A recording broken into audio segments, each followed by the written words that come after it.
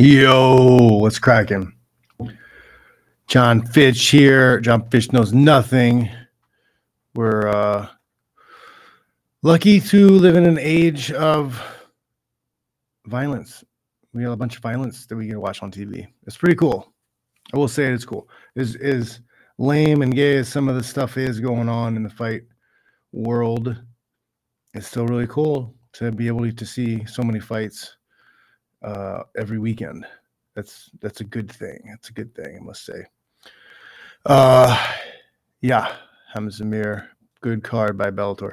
So I totally.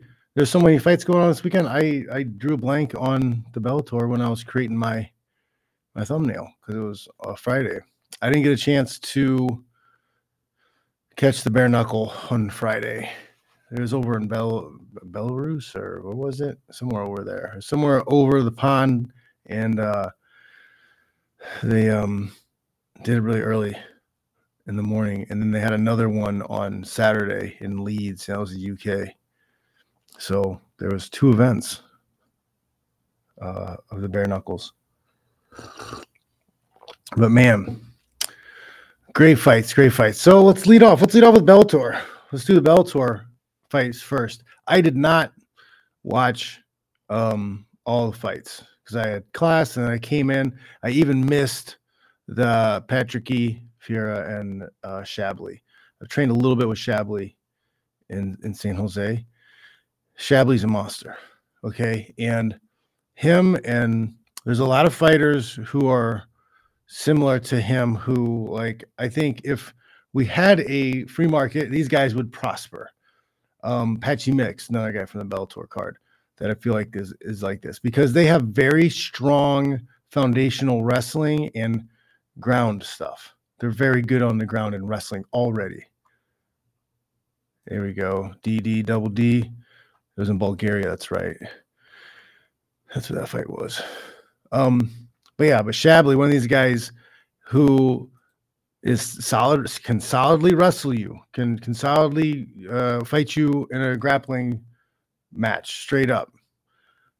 And he has gotten his stand-up to a point where he can stand and trade respectably with stand-up fighters. So now if these guys go in without restrictions, they crush a lot of people. Shabley did very good. He won against a very seasoned Patrick E. Another guy, AJ McKee also falls in that category. I think very solid wrestling and ground game, but also good stand-up. He was taken down repeatedly by Sydney Outlaw, but Sydney was not able to do that much on top. Control, but he was getting beat up from the bottom when he was on top. It's wild. He should not be getting beat up from the ground bottom. But this was a beautiful performance by AJ McKee. This type of ground style reminds me, you're getting taken down and you're actually fighting from your back. That's what's supposed to happen when you get taken down. You're not supposed to hold and hug and let the ref stand you up. You're there to fight, so fight from your back. AJ McKee in that fight, ideal. Like, kept putting pressure, kept threatening, kept elbowing, opened him up with elbows, made him bleed. That's how you fight from your back. Frank Shamrock years ago against Tito, he was very active. It's a very active guard, very aggressive. You're throwing strikes from your back and looking for submissions, but trying to get up and get away and sweep all at the same time. You're not just holding on. And it drives me crazy a lot of times when people get upset about the fight slowing down when it's really the guy on bottom slowing it down because he's not being active. If everybody would be as active as Frank Shamrock or AJ McKee was in this fight, you would see much higher end level fights and a lot more finishes because the guy on bottom is going to be opening things up, doing damage, making the top guy work. Excuse me. And it also opens up submissions and knockouts for the top guy because he's not just holding on. You got to do work. He's up there too. Dickenheimer. He says Tony Ferguson used to wreck dudes off his back. So yeah, so it's another active guard. He's not just like pulling the Paul Daly, saying boo and begging for the ref to stand him up. You got to do the work yourself. Coach Gloy, what's up, man? Super chat. Thank you very much. Much appreciated. Working with Coach Gloy. He's learning the Fitch Smash system. He just got another implement of the system sent off today. You should have it in emails.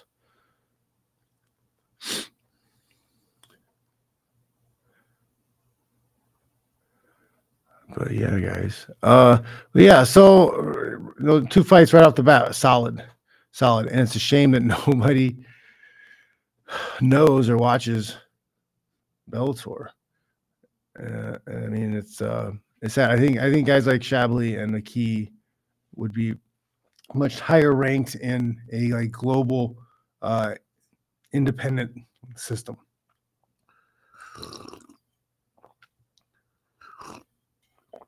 Oh, my throat.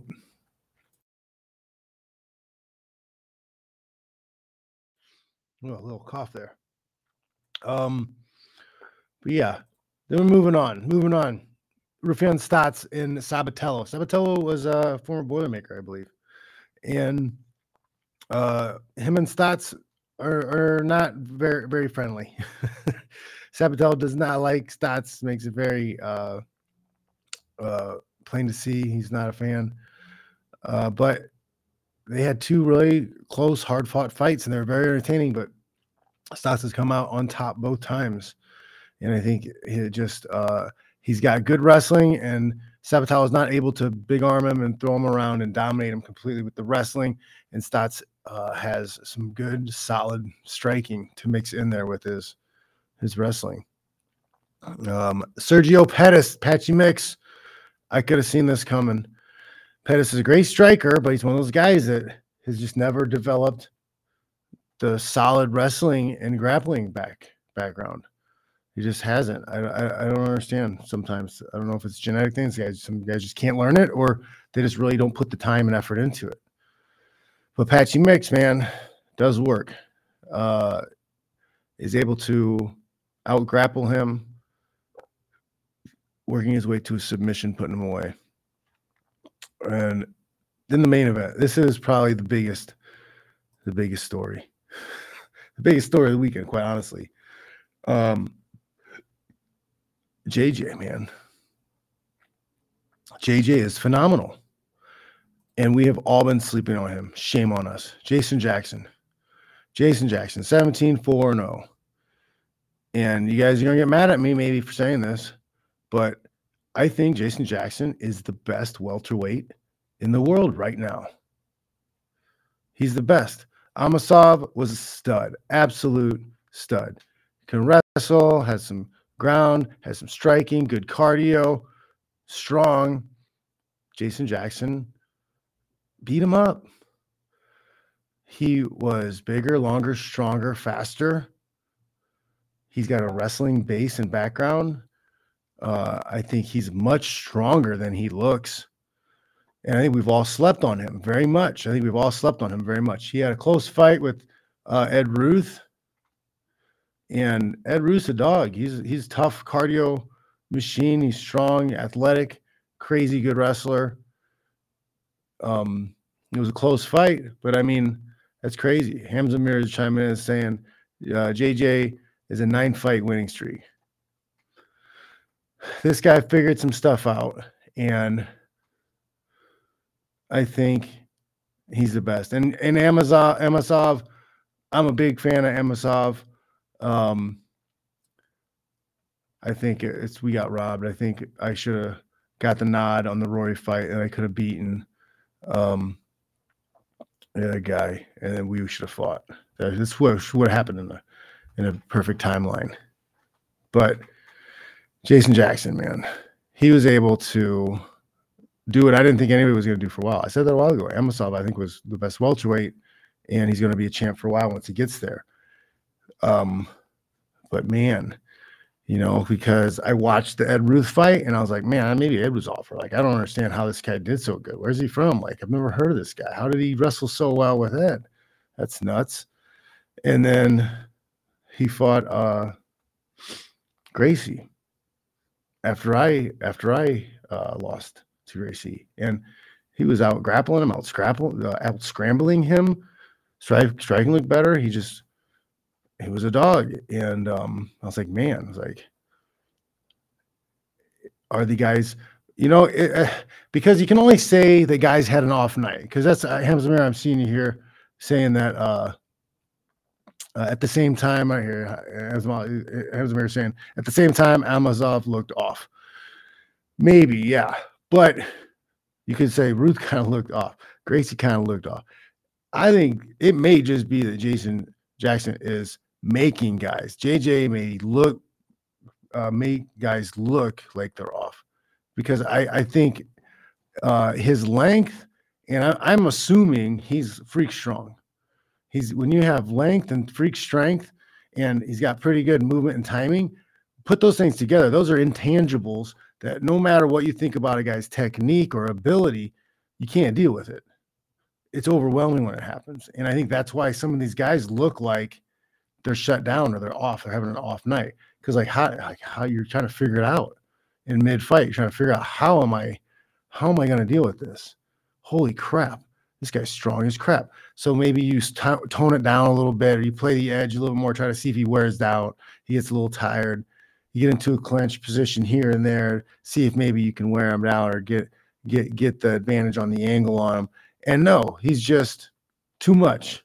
You're like, fuck. Like, I think that might make guys start shutting down.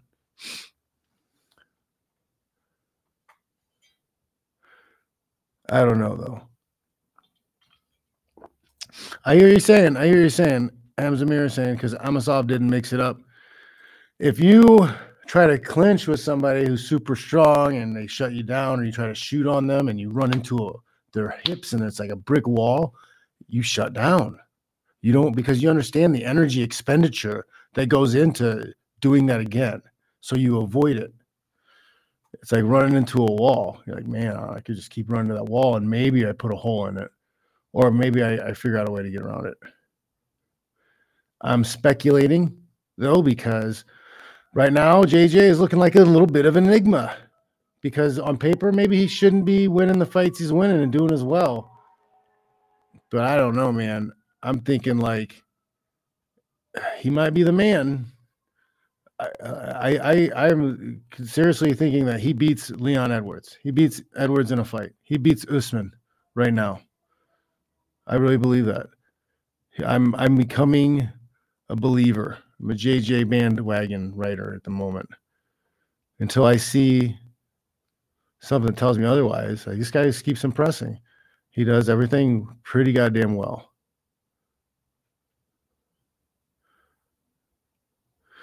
And then, get Amosov a fight in the next 3-4 months and let him build back. Because maybe he did have an off night. Because that dude was a terror. He's a stud. I think both those guys are top 5 in the world and can beat just about any of the big names you could think of, especially in the UFC. Like, I don't think Colby out-wrestles JJ. He's not as athletic as that guy. And I'm guessing that JJ's got that secret horsepower that you don't quite understand until you feel it. Kind of like I'm drawing a blank. Anthony Johnson, AJ Wright, big man. He was one of those guys. He was a big guy, even when he was fighting 170. Like, when you grab a hold of him, you're like, this is a different kind of person. Like, freak strong.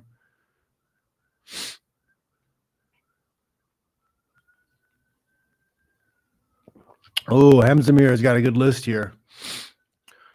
Saying Amazov, Shavkat, JJ, and Shaboy Sai are the best welterweights. And we're not going to get to see These guys, like we're not gonna get to see Amazov and Shavkat or Savoy because the no cross promotion. We're getting robbed as fans, and these fighters getting robbed for not getting to chase ranks and belts and glory. That's a good point, Amzamir. If Amazov can't take JJ down, then no one can.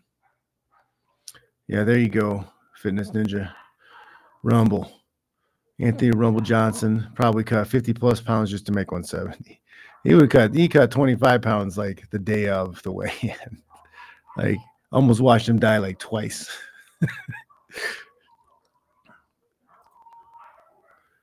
Oh man, neighbor's dogs are going crazy.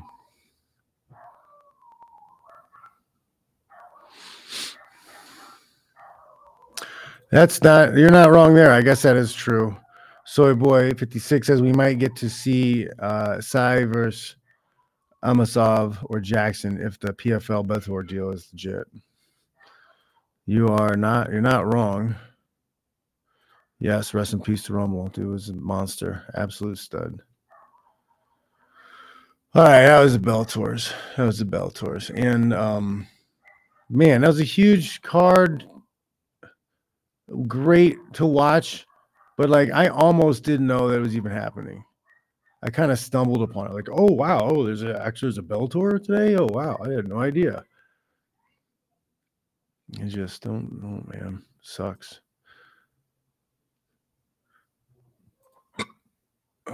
All right. So then we go to BKFC. I didn't watch all of them because I was teaching class. Then I got in a little bit later. Where were the fights that I did see? Fox and Brown. That was one of the first ones I came into. Fox and Brown. That was a good fight. Fox seemed like a much more technical boxer. I think the actual fight went to a decision, but it was a solid 5 rounds of violence of those guys throwing down. It was good. It was a good fight.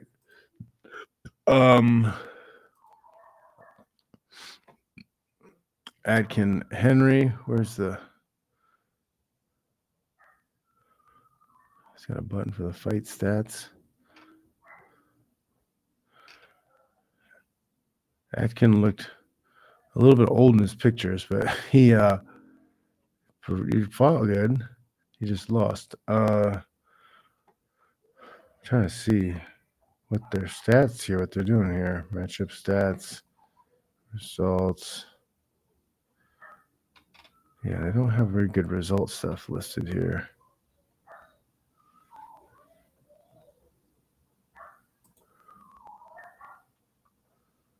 Yeah, this is unfilled. Punches landed. Nope. Go back. Oh no. Hitting too many of the wrong buttons. What else was there? Mitchell with the win over Ferguson. Hodgson, so I remember this one. Hodgson is a pretty big guy. And he's got the win over Shaw. Holmes and Kroll was probably one of the other better fights of the night. I kind of had Holmes like winning the majority of the fight. But Kroll was still sitting in there and still trading well. And it wasn't like he was getting worked over at all in the fight. It was a fairly even contested fight. But Holmes, I think, was winning up until the point where he wasn't. Right? I don't think he answered the bell. But yeah, Kroll looked pretty tough. I like how they have the pictures on the website here. BKFC, you're doing good, but your fight stats and stuff under the little boxes, that could be much better. Like what they weigh in at, what fight weight class is it? More pinpointed, because you got one guy listed at 174 and the other guy at 185. I don't know. Being nitpicky. And then the main event, Christian Warren. Warren is a stud. He's put in a lot of good fights for BKFC, and he kind of made quick work of Christie. Christie didn't have a very good showing, and Warren kind of walked through him. I think that was a 1 or 2 round fight? I need to get what rounds it stopped it in. But yeah, that was a nice win for Warren. Made it look kind of easy. What else did we have? Oh, yeah. Now we can go and get into the UFC, right? Now we can talk about some UFC stuff. For a fight night card, I don't know. There was a couple good fights, I got to say. I didn't get to see the early fights because, I was teaching class. But yeah, we have. I didn't get to see the Duncan Tayulian fight. Brito and Pierce. Brito with the submission. I did not see that one either. Where did I jump in? I saw highlights of the oral ball. He looks promising. Actually, no, I saw that one. I think I came in. Well, that's after it had already started. That was the first one I saw because the Ribas and Pinheiro fight came on too.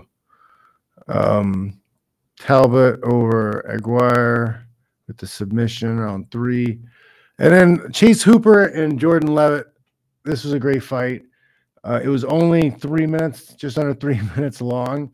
I really wish that maybe Levitt could have scrambled a little bit longer and they could have extended this fight because it was really nice. It was good transitions, good attacks, good flow. This is a very exciting grappling fight. Chase Hooper looked good. He looked good. And Levitt looked good for a little bit. They were both attacking, both going for it. I enjoyed that fight thoroughly. I just wish it would have went a little bit longer. A little more punches, a little more elbows. The co-main, they're pushing this guy pretty hard. Michael Morales, him and Jake Matthews. Jake Matthews is a solid fighter all around. I think this maybe would have been it's kind of a showcase fight. I think they're trying to set Morales into a nice finish, a nice big win with the solid opponent, but Jake Matthews wasn't letting that happen. So he stayed tough. He fought back hard. Morales is tough. He's a big welterweight, strong, fast, capable. He can grapple, and he's willing to stand. One thing I do notice about him often, though, is he shuts off. So he'll do his combination, he'll throw whatever, and then he'll kind of step back with his hands down. And he just, I call it turning off. You're going for a minute, you're engaged, and then you step back. I don't like that. You got to stay engaged all the time. When you shut off sometimes, that's when bad things can happen. That's when you get caught with something you don't see.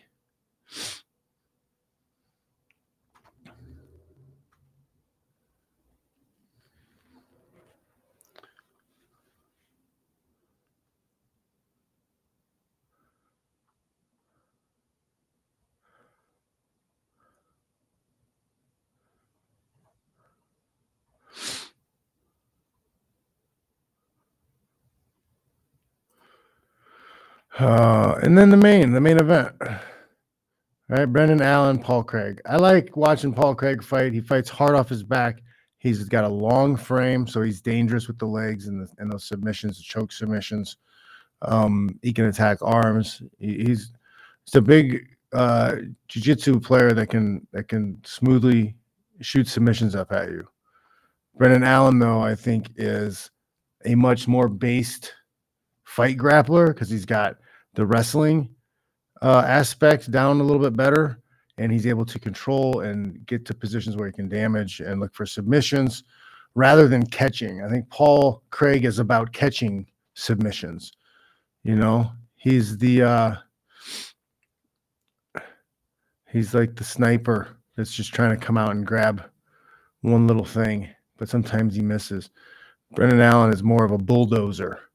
He's going to bulldoze you with control and pressure until he finds his way to the submission. I think that's a good way to explain the differences in those two guys' game.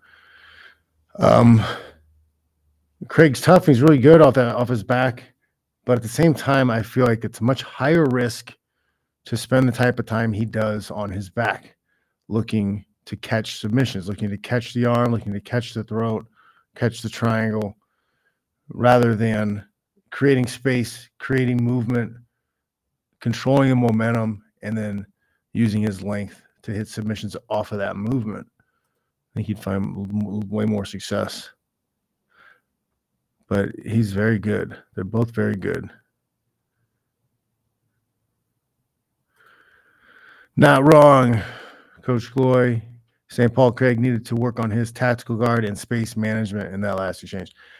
Yes, I think that's one of the things we're kind of talking about is if he can get that tactical guard and get that knee shield up, create some space, get some movement going, make the top guy chase him or try to hold him down and control him to open up other stuff rather than the traditional stay on your back, stay in the same little spot and location and look for sweeps and submissions. I think you need to use the space that you have around you and use movement to make things happen.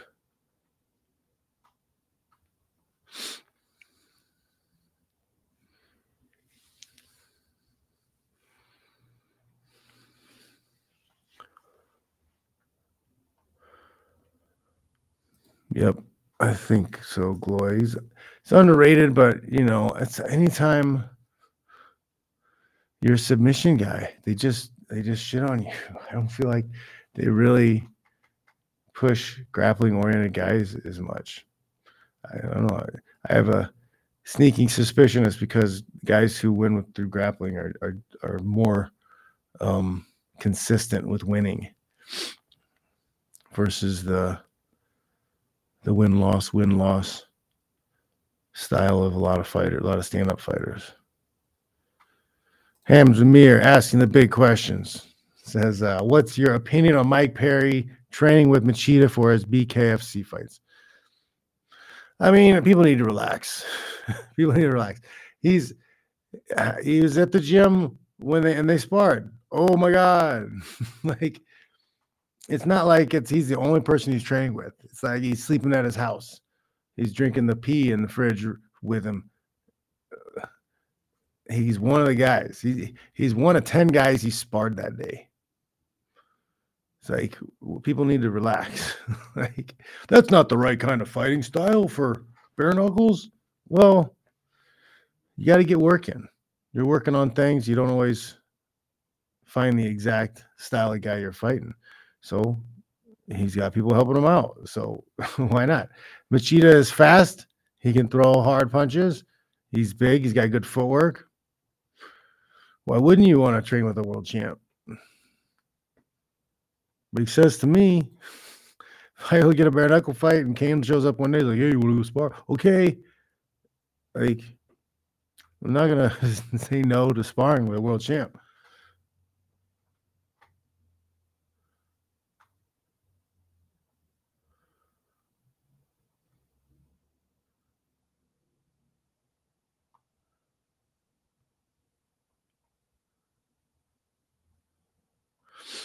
Yeah, that's always was my argument. People always get mad and butthurt. I always say that GSP wasn't really that great of a wrestler. It's just his timing was impeccable. If you have impeccable timing, you can have a shitty double leg and still score, especially in a fight, because you're more upright. It's easier to get people off balance. It's easier to catch people when they're stepping on the wrong foot and throwing a punch and stuff. and he was impeccable. He was absolutely the best with that timing, and that's why he was so good. People would be mad at me though. Oh, you don't think he would wrestle in the NCAA? It's like, no, I don't think so necessarily. If he hasn't wrestled his whole life, I don't think you just show up and go do it. But he's still the best wrestler, MMA wrestling because of that timing. He has better timing than anybody. Michael is saying, I just watched a GSP fight. I think GSP's skill was his timing. Yes, it was his timing, especially with takedowns. He always attacked at the perfect time. Yes, his timing was remarkable. You're right. We do. We are Mike Perry fans. Coach Glory saying we love Mike Perry on this channel. I got nothing. I got nothing but warm, fuzzy feelings when I see Mike Perry on my screen doing something. He's wild, but I don't think he's disrespectful or rude. He's a pretty nice guy. He might be a little hot-headed. I have no problem with that. I have no problem with him. He's fun.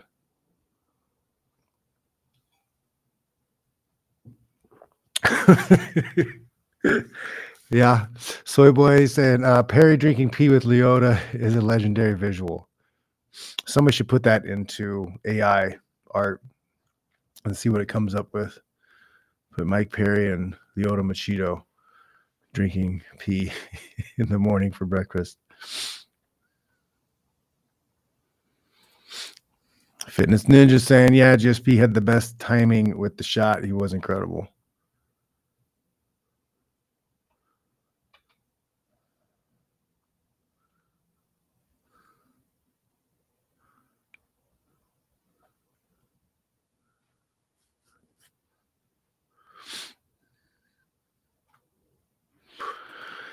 You think that, did they fight yet, or that's coming? You think that's coming? It's coming down the road. Mike Perry versus Mundell.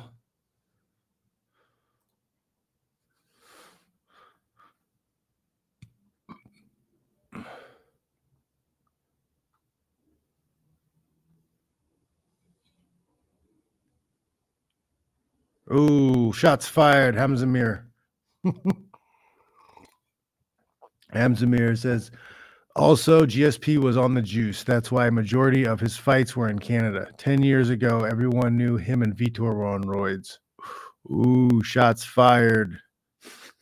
You're going to get a bunch of GSP stands coming after you.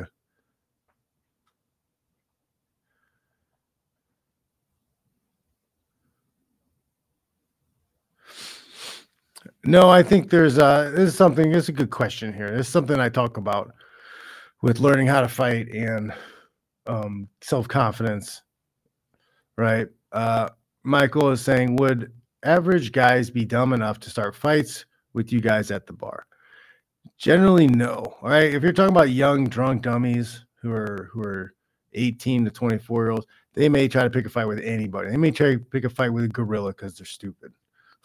Okay. But for the most part, when you know how to fight, you carry an aura with you. You carry an attitude, the way you move, the way you observe things that I believe people recognize. I recognize it.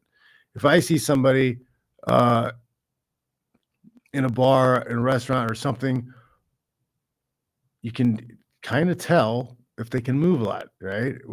Just that a bit of confidence that you give off is enough to keep people away from you. You always have mentally handicapped people, mentally ill people who will get triggered by that strength and want to do something, say something, be crazy. But for the most part, I feel that when people sense weakness, when they sense weakness in you and they feel like you are inferior and you don't know how to fight, you don't know how to defend yourself, they feel like you're an easy target, that's when they start picking on people. That's when they start picking on you.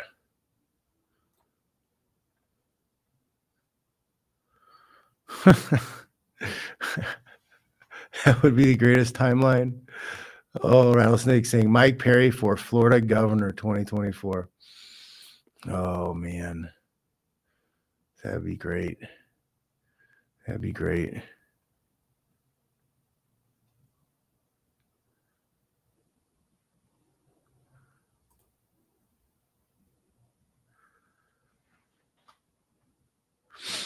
I enjoy watching Mundell fight. He's a stud. He fights hard. Fitness Ninja said Mundell called him out. I'd love to see it. Mundell's on a tear. Dude is ruthless.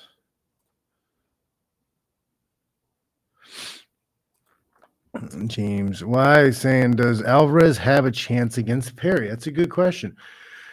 I think Eddie Alvarez has still got a decent chin. He hits hard. He's fast. Anything's possible. I think anything's possible.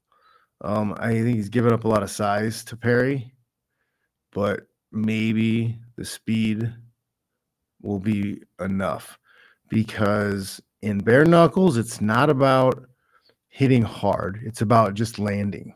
Just land that punch. You're talking about those two knuckles in the face. It doesn't take a lot. We've talked about it numerous times before. Guys will get dropped with a jab, like a solid jab. That happened. I think that happened with Warren. I think Warren landed, isn't he southpaw? He landed a right jab, and that dropped Christie. I think that did happen. It happened at least once that night. There's at least somebody got dropped off a jab. Happens a lot. Happens all the time. And if you're fast and you can just pop, that may be enough. It doesn't have to be the Hulk smashing. You don't have to crush them. You don't have to hit them as hard when you don't have a bunch of padding and pillows on your knuckles.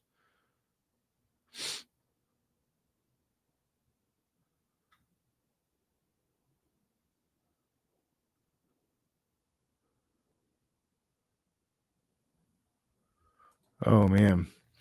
Michael Gillette is saying, was Tom, he's talking about Tom Erickson, I'm believing, right? Tom or Brock Lesnar, bigger person?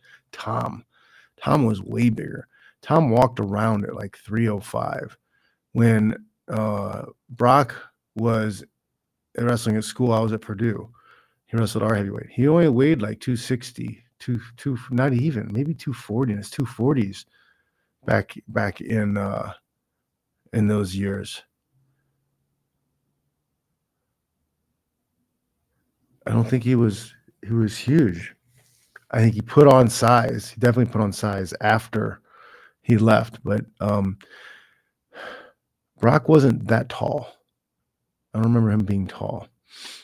And the majority of Tom's weight was in his legs. He had tree trunk legs, like long tree trunk legs. He had like a little tiny upper body and his huge legs, right? And his upper body and his upper arms weren't that big, but he just had huge legs. But he was a monster. Tom was 6'3", 6'4". I think he had a good 2 inches on Brock, I think. But Brock had like these shoulders that were just like super freaking crazy wide apart.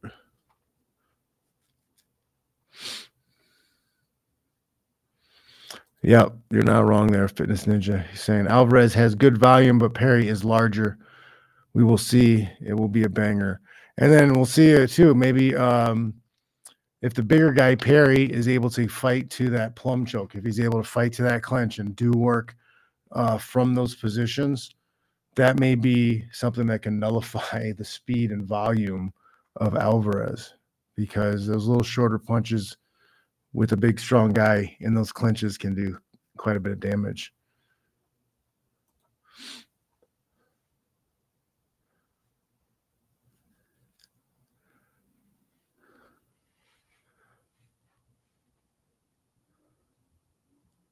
All right. Hamza Amir doing the research. He's saying 1998, 1999, Brock was 245 pounds. Yeah, he definitely got bigger after college wrestling, and he's just definitely sauced up probably for pro wrestling. And then I bet you he lost weight. He had to come down in size, I bet, when he had to fight. He was probably walking at maybe 320 or 315 or something when he's wrestling, but then he had to lose some size, so he cut down to 265.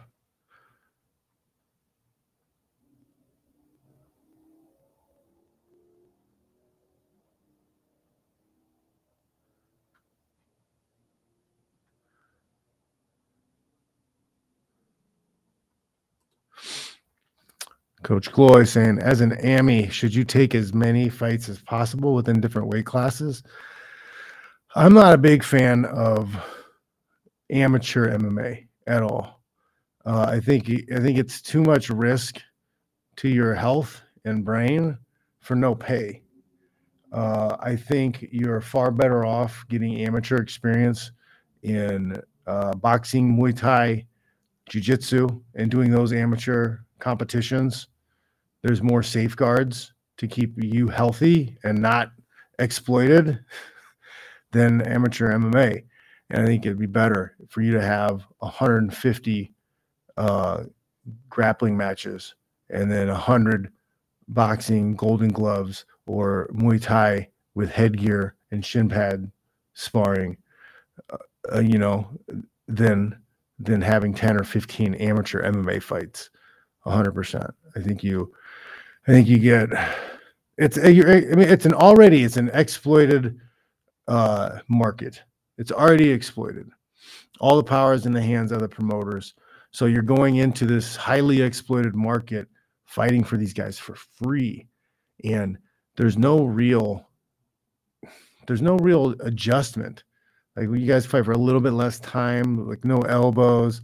Like, are the gloves bigger? Are you wearing headgear? Are there shin pads? No. Like, you're still getting real concussions. You're getting the same concussion in that amateur MMA fight as you are in a pro one. You're still no covering of your head and 4-ounce gloves. At least in golden gloves boxing, you have bigger gloves on. It's not the same as getting hit with somebody with the pro boxing glove, right? There are I don't know, man. There are levels to keep you safe, and we don't have it in MMA at all. You're cattle, so you got to look out for yourself. You got to look out for your health long term.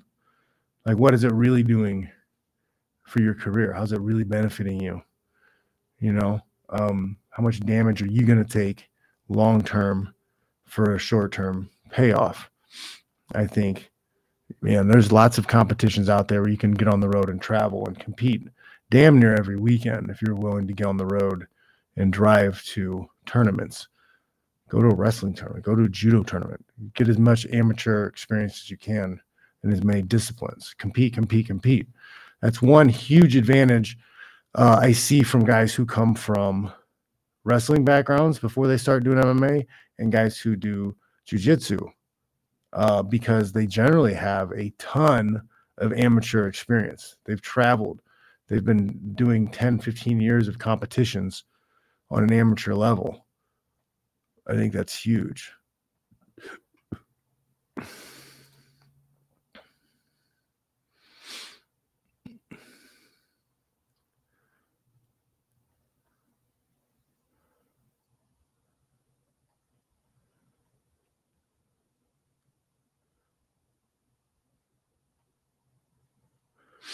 Yep, you're right. Stephen Bradley Jones. High risk, low yield.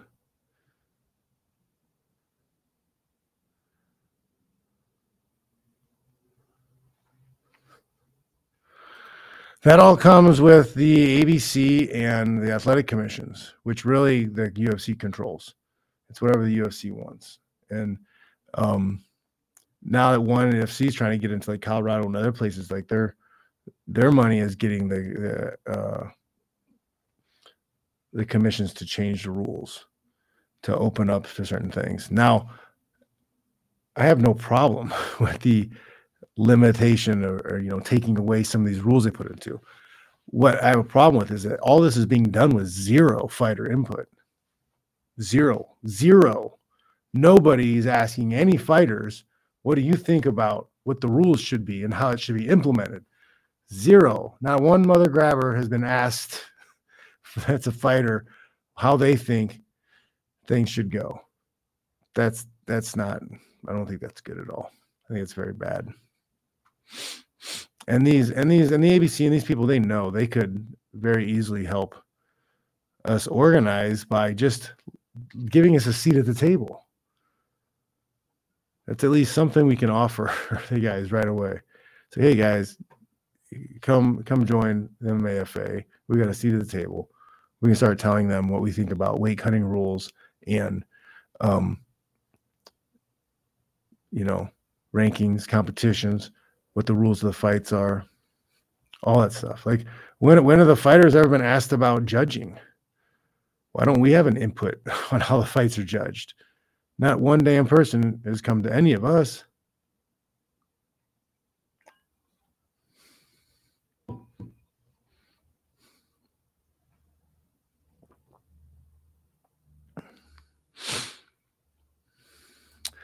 Oh man, I have no idea. I went to school to be a teacher, so I'd probably be a wrestling coach somewhere, but I probably would have had a breakdown or something. I don't know, man. I was too wound up. Like, I had to like go. I gotta go and do. I gotta find something. What's out there? I had it up. I had that wild hair on my ass. I had to go. I went through all the motions, all the steps, and I was right there getting ready. I could have had a job, and I was just like, man, this ain't right. Something's not right. I could see my life laid out in front of me. I would have been doing the same things every weekend, drinking, doing a lot of nothing. And I was just like, man, I can always come back to this. Not that it was a bad life. I was like, I always know to come back to this, but I gotta get out there. I gotta see what's up. I gotta see what's out in the world. And fighting was my my ride.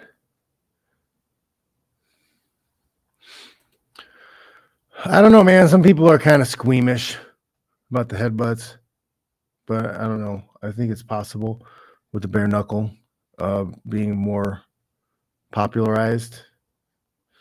What's the bare forehead in there if you're already throwing the bare hands? That's interesting, Michael. Like the steroid stuff, that was weird. Back in the early 2000s, we didn't know and understand. Like, it wasn't a commonly known thing about what do you call it?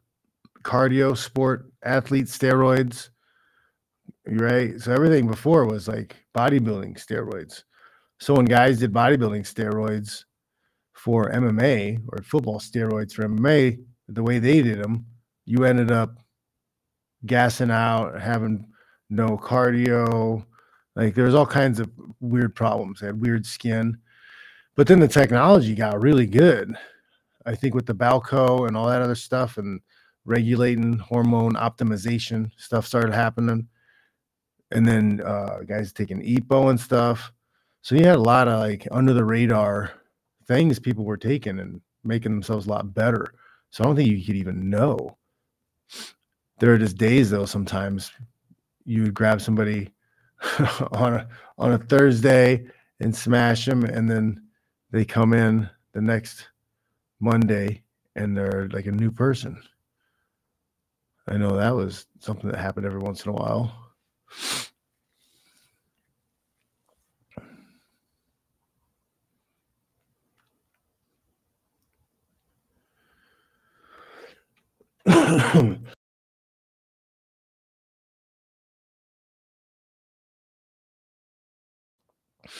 Pretty boy said, I guess I have imposter syndrome to go pro. Did you feel like a pro fighter, your first pro fight? I didn't know what the hell I was doing my first pro fight. I went out to Vegas all by myself. I had no coach, no corner. I had never sparred a single round. I had the wrong mouthpiece, no cup. I had to borrow a cup from another fighter when I got there. I didn't fight with wraps on my hands until maybe like 10 fights or something. I think until I started fighting four out of AKA, I don't think I had wraps on my hands. I think the Govea fight, maybe I let them wrap my hands. You know what? I don't think I did. I'm pretty sure I didn't. No. The Govea fight, I didn't have wrapped hands. Like we were just winging it, man. I was just winging it. I had Tom Erickson set up my first fight, and then after that, I met Brian Ebersol at that fight. And Ebersol knew promoters in the Midwest. So we went and did the Midwest circuit thing. He'd call me up, be like, "Hey man, there's fights up in Minnesota. I think I can get you a fight. You want to go up there?" I'd drive into East Illinois, where he was at, and then we would drive in Minnesota. And then we went to a Brad Kohler event once, and I fought, finished the guy. He comes up before my gloves come off. He's like, "Hey, I got another fight for you." So I fought twice that night. Like, it's a different world, man. But you're not a spring chicken, Gloy. Like, you got to get things lined up and pull the trigger. You know, you might as well start getting paid now because you're getting punched in the face anyways. Like, it's no easier to fight amateur than it is to fight pro. You still got to have a good matchup. You still want to pick fights that are challenging yet winnable early on. But shit, get off the pot. You're not 21, you know. Like, waiting another 3 or 4 amateur fights doesn't necessarily make you better or more ready. You got to pull the trigger on your training and getting your mind ready to be at that level. Because you're not in your 20s.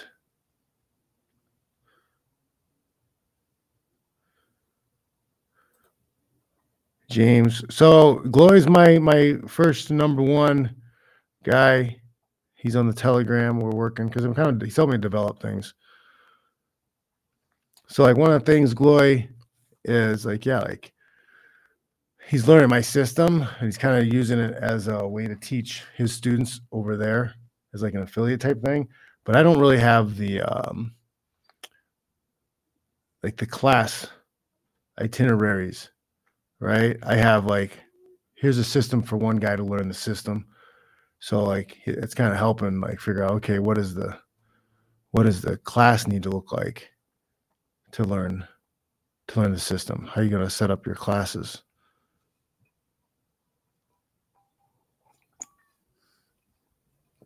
Amazon, I'll take it a step further. It should be one round.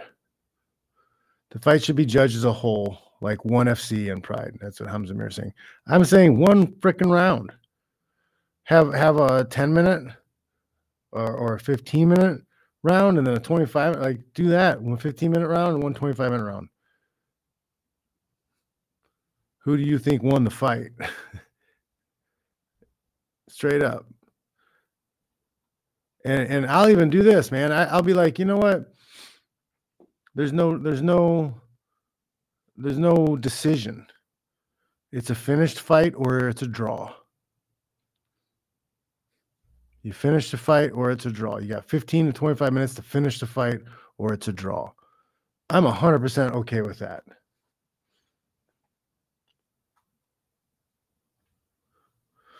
Who's the best striker I sparred with? Bane Ludwig was really good. He had a lot of really cool tricks. Yeah.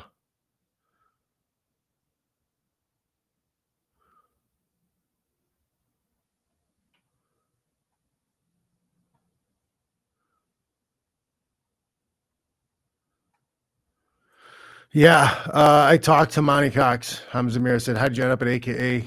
Because Milicic camp was near you back then. I talked to Monty. I went to, that was the 2 amateur fights I had. I went to his event in Iowa, and I was supposed to lose to their guy that they're building up at 170. And he told me straight up, I really appreciate Monty because he's honest. He told me straight up, he's like, hey man, I got a stable full of welterweights. I don't have room to get you going. And I was like, all right, man, cool. So I ended up getting paired up with AKA through Dwayne Zinkin and Zinkin Entertainment, the management company, because when I fought in that Minnesota fight for Brad Kohler, Sean Shirk was there, and Sean was being represented by Dwayne at the time in Zinkin Entertainment. And he gave a report back to Dwayne that I looked like I had potential. So that's how I ended up moving and thinking about going out west.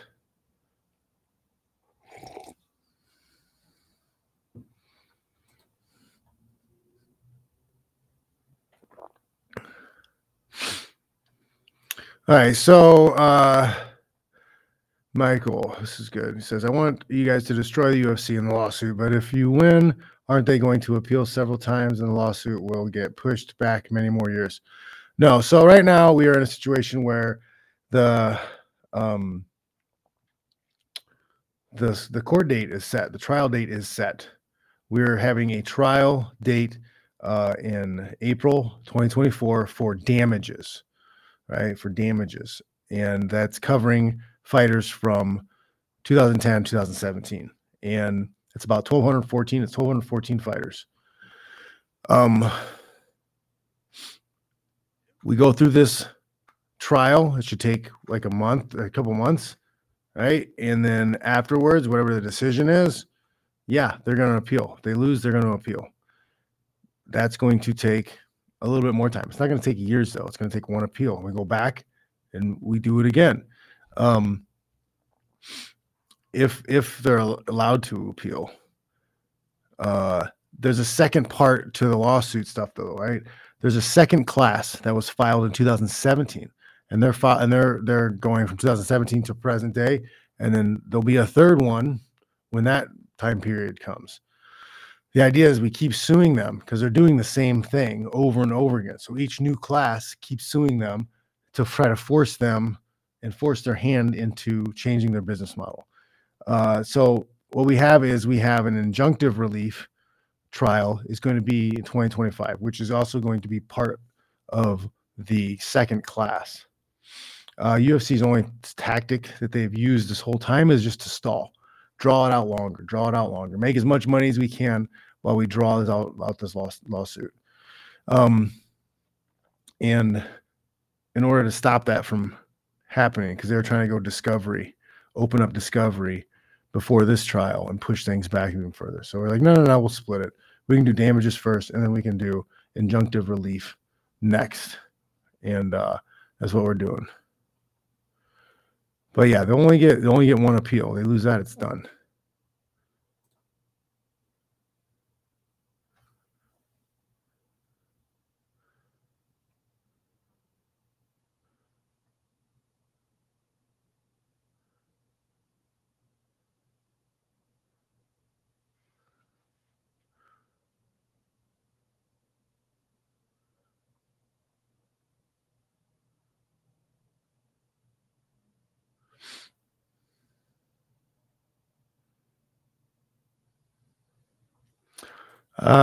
No, there's no Stephen Bradley Jones saying, are they trying to countersue on each class?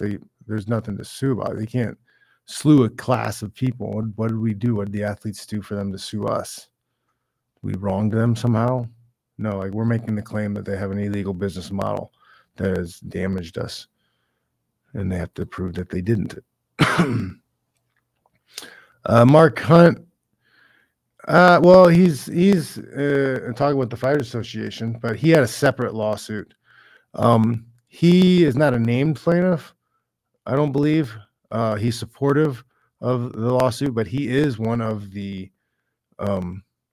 class members. He's a class member, so he's a part of it.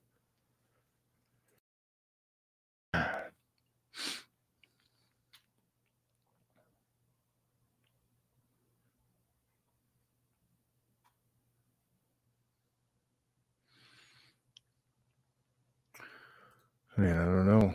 You got tough guys who grew up poor who just want to fight. James White is saying back in the day, Sakuraba took down the Gracies. Is there going to be someone who can take down the Dagestanis? There's too many of them. It's not like a family. It's like it's a whole bunch of people.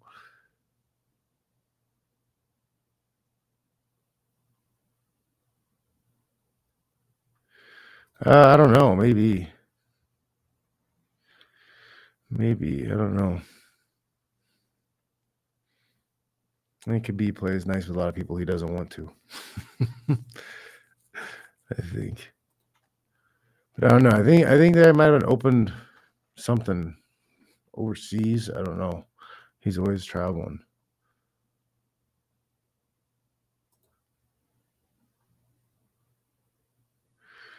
All right, dudes. You guys watching? Make sure you're hitting the like button. Make sure you hit the like button, guys.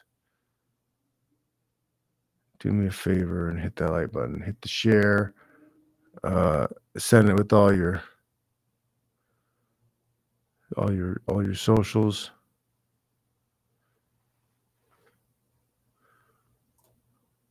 All right, guys. That's good. Thanks for stopping in, having a chat. There was some good fights, man. There's some good fights. I enjoyed it. It's a good weekend. Good weekend of violence. And I even missed a bunch of stuff. You know? All right, guys. I wish what